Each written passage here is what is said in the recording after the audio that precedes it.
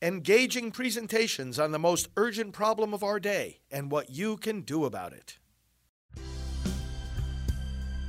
Now, the End Abortion Podcast by Priests for Life. Well, brothers and sisters, welcome to Praying for America. Father Frank Pavone here, National Director of Priests for Life, the largest pro-life ministry in the Catholic Church, and working interdenominationally across the body of Christ to bring people like you and me together, patriots, Christians, those who are ready to defend America and to spread and defend the gift of freedom. This is a Christmas special tonight. I hope you're getting ready for a wonderful holiday. We'll give you some reflections tonight, and then we will see you again after the Christmas celebration. Next week, we'll see you starting on Tuesday night. I want to start with a scripture here from the Gospel of Luke. And this is from chapter 2, part of the Christmas story. Let's read the scriptures and then pray, and then we'll unpack it a little bit more. When the angels went away to heaven, the shepherds said to one another, "Let us go then to Bethlehem, to see this thing that has taken place, which the Lord has made known to us." So they went in haste and found Mary and Joseph and the infant lying in the manger. When they saw this, they made known the message that had been told them about this child. All who heard it were amazed by what had been told them by the shepherds. And Mary kept all these things, reflecting on them in her heart. Then the shepherds returned, glorifying and praising God for all they had heard and seen, just as it had been told to them. Let us pray. Lord, we rejoice because Christmas is God in human language. Christmas is you, the eternal God who fills the universe from one end to the other, coming to us and speaking to us in a way we can understand, bringing to us who believe in you but who might not know what you think of us, the certainty that you are on our side, that you want to bless us, that you want to save us, that you want to forgive us, that you want the way of salvation to be clear to us. We are truly rejoicing to welcome you, O Lord, and we ask you that those who do not yet know the joy of the Savior's birth, do not yet know the truth of the gospel, will this Christmas hear the voice of the angels, see the visit of the shepherds, know the child resting in the arms of Mary and laid in the manger, that this child is their God, this child is their salvation. We ask this through Christ our Lord. Amen. Well, friends, feel free as we talk tonight to leave your Christmas intentions. How can we pray for you this Christmas? What is your Christmas wish? What is your Christmas prayer? And it reminds me of the song I always talk about at Christmas time, the song called Grown Up Christmas List. No more lives torn apart, that wars would never start. The time would heal all hearts, that every man would have a friend, that right would always win, that love would never end. This is my grown-up Christmas list. St. Paul says, can God, who did not spare his own son, but gave him for the sake of us all, how is it that he cannot give us all good things besides? He gave us his son, gave him to us at Christmas, gave him in the incarnation, gave him when he took on human nature, became flesh, became visible, and gave him then further on the cross. God gave us everything in giving us his son. How will he not give us all other things too? And Jesus emphasized this same teaching when he said, how would a sinner, like any of you who are fathers are, not know how to give his child good things? He would give him a scorpion when he asks for an egg. God is going to give good things to his children. God is going to give, Luke says, the Holy Spirit to his children. And this is why Christmas enables us to write the grown-up Christmas list. let's think about the things we talk about on this program. As we always say, we don't just comment on the news like many good commentators do in the conservative world. We pray over the news. And we pray, and we've been commenting and praying for the whole year on some terrible things that are going on. The destruction of our southern border. And then the terrible things happening, first of all, to the people who are coming in, the trauma that they experience, and the loss of life. And the terrible things that are happening to us here on the other side of the border with the crime and the drugs and the potential terrorists flocking in. Who knows who they are? Who knows where they're going? This is an invasion of our country, and it's destroying our country. And those who voted for this Democrat regime are responsible. This is an evil regime. And the voters are responsible. Thank God many of them have repented, but there are too many of them that apparently haven't noticed how bad it's gotten, and it's not gotten bad enough yet for them to stop voting for the people who are making it so bad. So we look at these terrible and destructive things. We look at the devastation of the economy, and then the people responsible for it can't even have the integrity to call it what it is by agreed upon economic standards, recession. They want to just rewrite the rules. Just, it is whatever I say it is, etc. Again, it is destroying the country. They want to push for the destruction of babies in the womb right up to and through the process of birth. Even after birth, they want to be able to kill these babies. We talk about a lot of destructive, terrible things going on. Critical race theory, indoctrination of our children, and on it goes. You know the list. So at Christmas, we have to wish boldly. God, who did not spare his son, will give us all things besides. So we make a grown-up Christmas list with boldness. Lord, give us again a great America. Give us again a strong economy. This is my grown-up Christmas list. Give us again protection of the unborn. That's the full-time mission that I am on, a lifelong full-time commitment above anything, other activities that I do. Grown-up Christmas list. Bring protection to the unborn. Bring about an end to the violence of abortion. Grown-up Christmas list. Give us a strong border again. Give us education that teaches our children how to read and to write and to count, not that teaches them that America is racist and evil, and that 1 and 1 is 3, and that a man is a woman and a woman is a man. Grown-up Christmas list.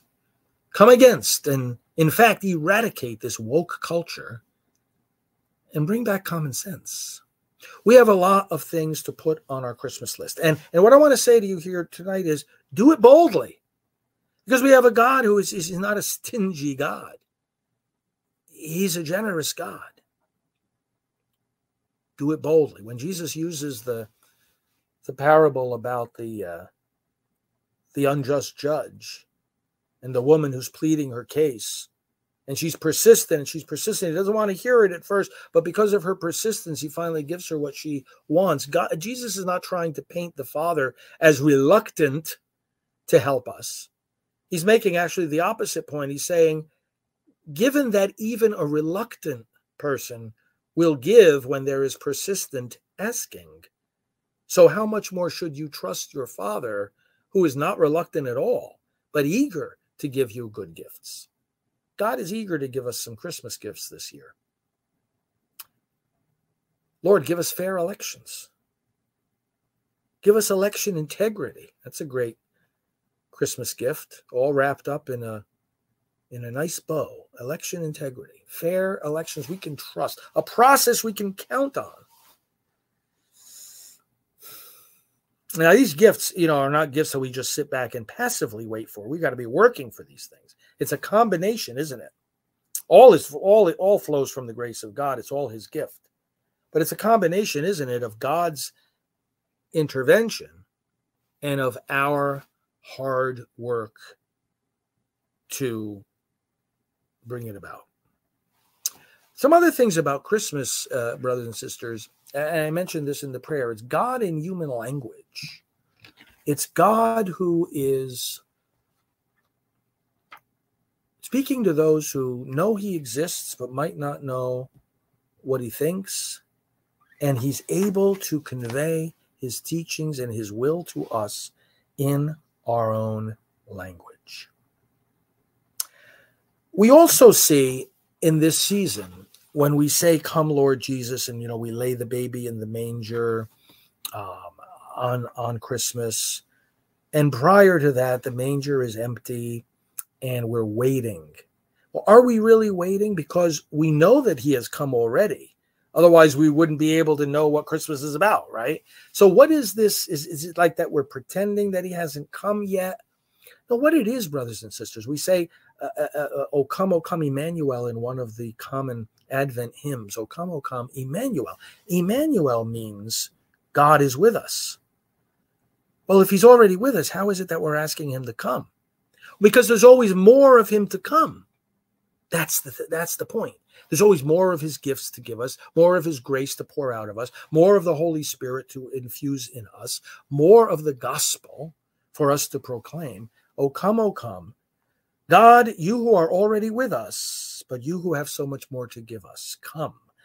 Transform us. What does Scripture say? From glory to glory. Always growing in that image of Christ, more and more and more, glory to glory, deeper and deeper into the mystery of salvation, further and further along on the path of holiness, constantly becoming more of the image of God in humanity, and therefore bringing about in the world more unity, more communion, more peace, more justice, more love, more life, more defense of life. Christmas does this. O come, God, who are already with us, but who have so much more to give us. And another dimension of this too, brothers and sisters, that Christmas is a season of life and of service. The child is laid in the manger. When we look at that child, what is supposed to be our reaction? Well, one of the things is, as we mentioned last night, the Lord becomes a little baby because he wants us to consider him approachable. Some people, they're afraid to approach God. Maybe they feel they have too many sins. Maybe they feel, God is too far away from them, or too scary, too hard to understand. He becomes approachable in the little baby in the manger. But then what else is that child supposed to say to us? It's not just, you can approach me, your God. There's also a challenge built into that. Because when we see the vulnerability of the child, we have to be challenged to take note of their need and to respond to it. If the child is vulnerable, we have to be challenged to step up and protect.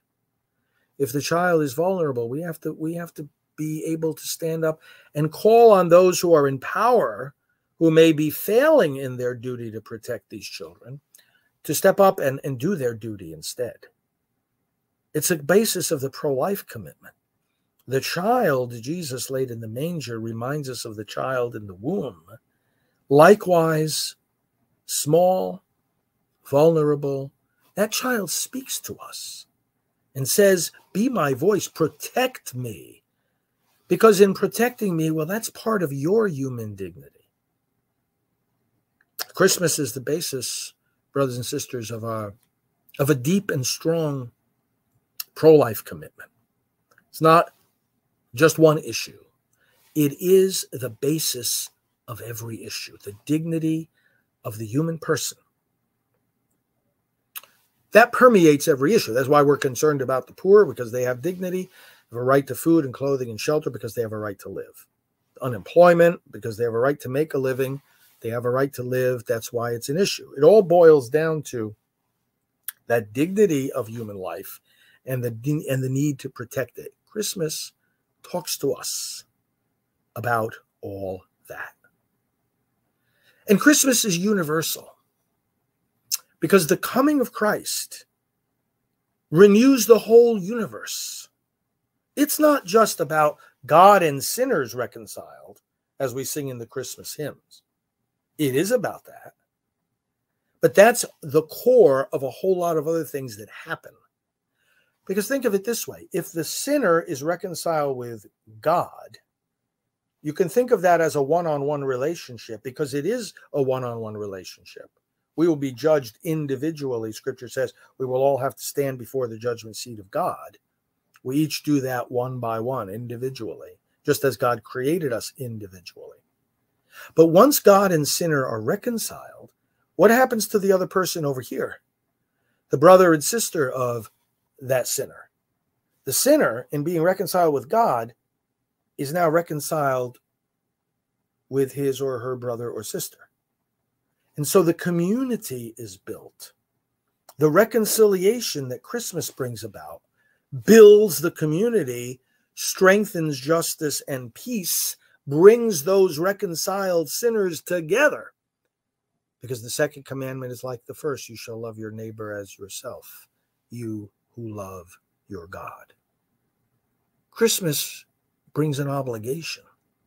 Christmas brings a burden that we welcome all those whom Christ welcomes. And it's universal, because then, in the reconciling of individual sinners, in the building up of peace within the community, Christmas transforms nations. Why do we work to transform our public policy? Why do we work to transform our politics?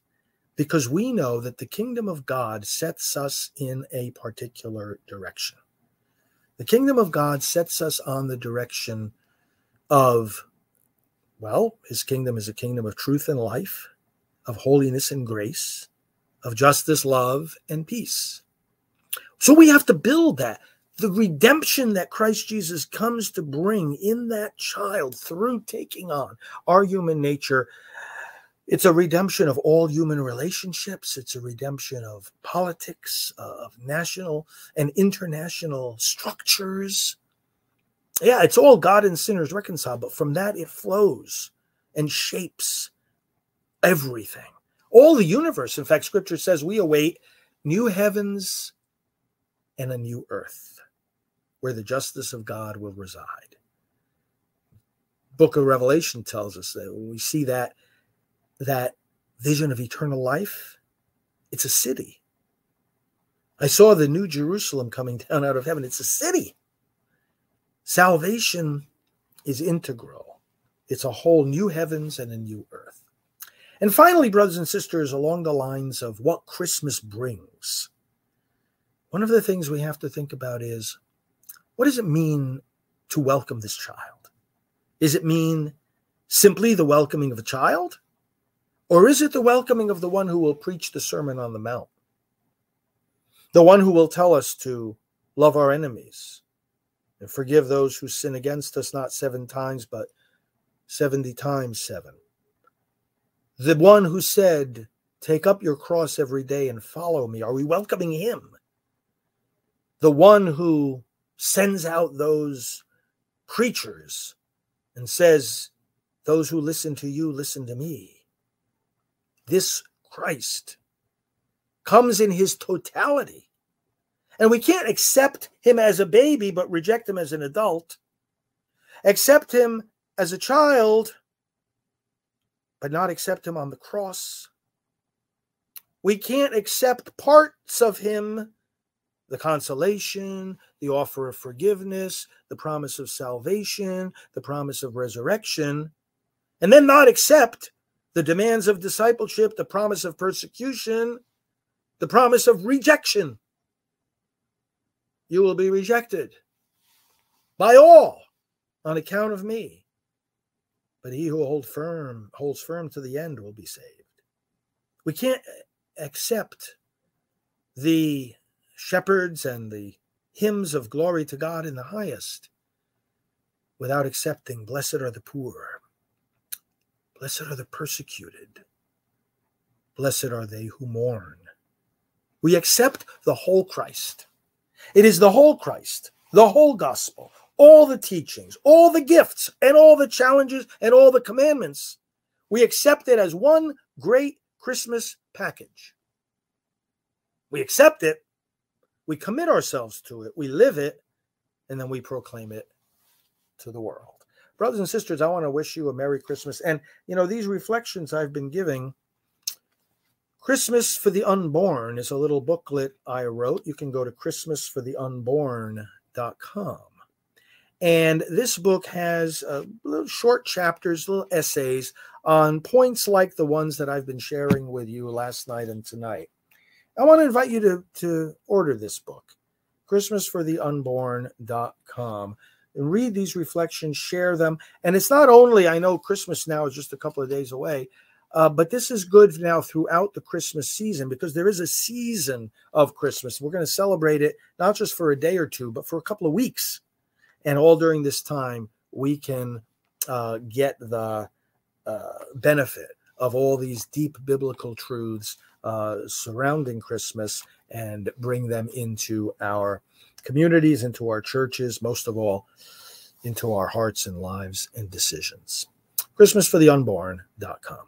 Let's pray. Father, thank you for Christmas. Thank you. We ask you to bless all the different activities, prayers, songs, celebrations, meals, exchange of gifts, decorating, lights, all these trimmings. Lord God, we know that the root of Christmas, the heart of it, is spiritual, and yet we rejoice that even in our senses of sight and sound and taste, we can rejoice in the birth of Christ. Bless all the celebrations we will have. Bless the family gatherings. Let them be times of edification, Lord, and let them be times of faith. Bless our nation. Let Christmas transform our structures, our politics, our policies, our citizens. Bless the world. And we pray as Jesus taught us, Our Father, who art in heaven, hallowed be thy name. Thy kingdom come, thy will be done on earth as it is in heaven. Give us this day our daily bread, and forgive us our trespasses, as we forgive those who trespass against us. And lead us not into temptation, but deliver us from evil. For thine is the kingdom, and the power, and the glory, forever and ever. Amen. Okay, friends, Father Frank Pavone, Fr. Frank Pavone, on social media. Please stay connected with me over this Christmas weekend. We're going to be posting things. We're going to be encouraging one another, and we do that all through the year, of course. I'll be praying for you, especially on Christmas, and do the same I ask for me and my team here at Priests for Life. We thank Right Side Broadcasting as well. Connect with them at RSB Network, and we will talk to you again right after Christmas on Tuesday night, the 27th, as we continue praying for America. This has been the End Abortion Podcast. To learn more, to help end abortion, and to connect with us on social media, visit endabortion.net.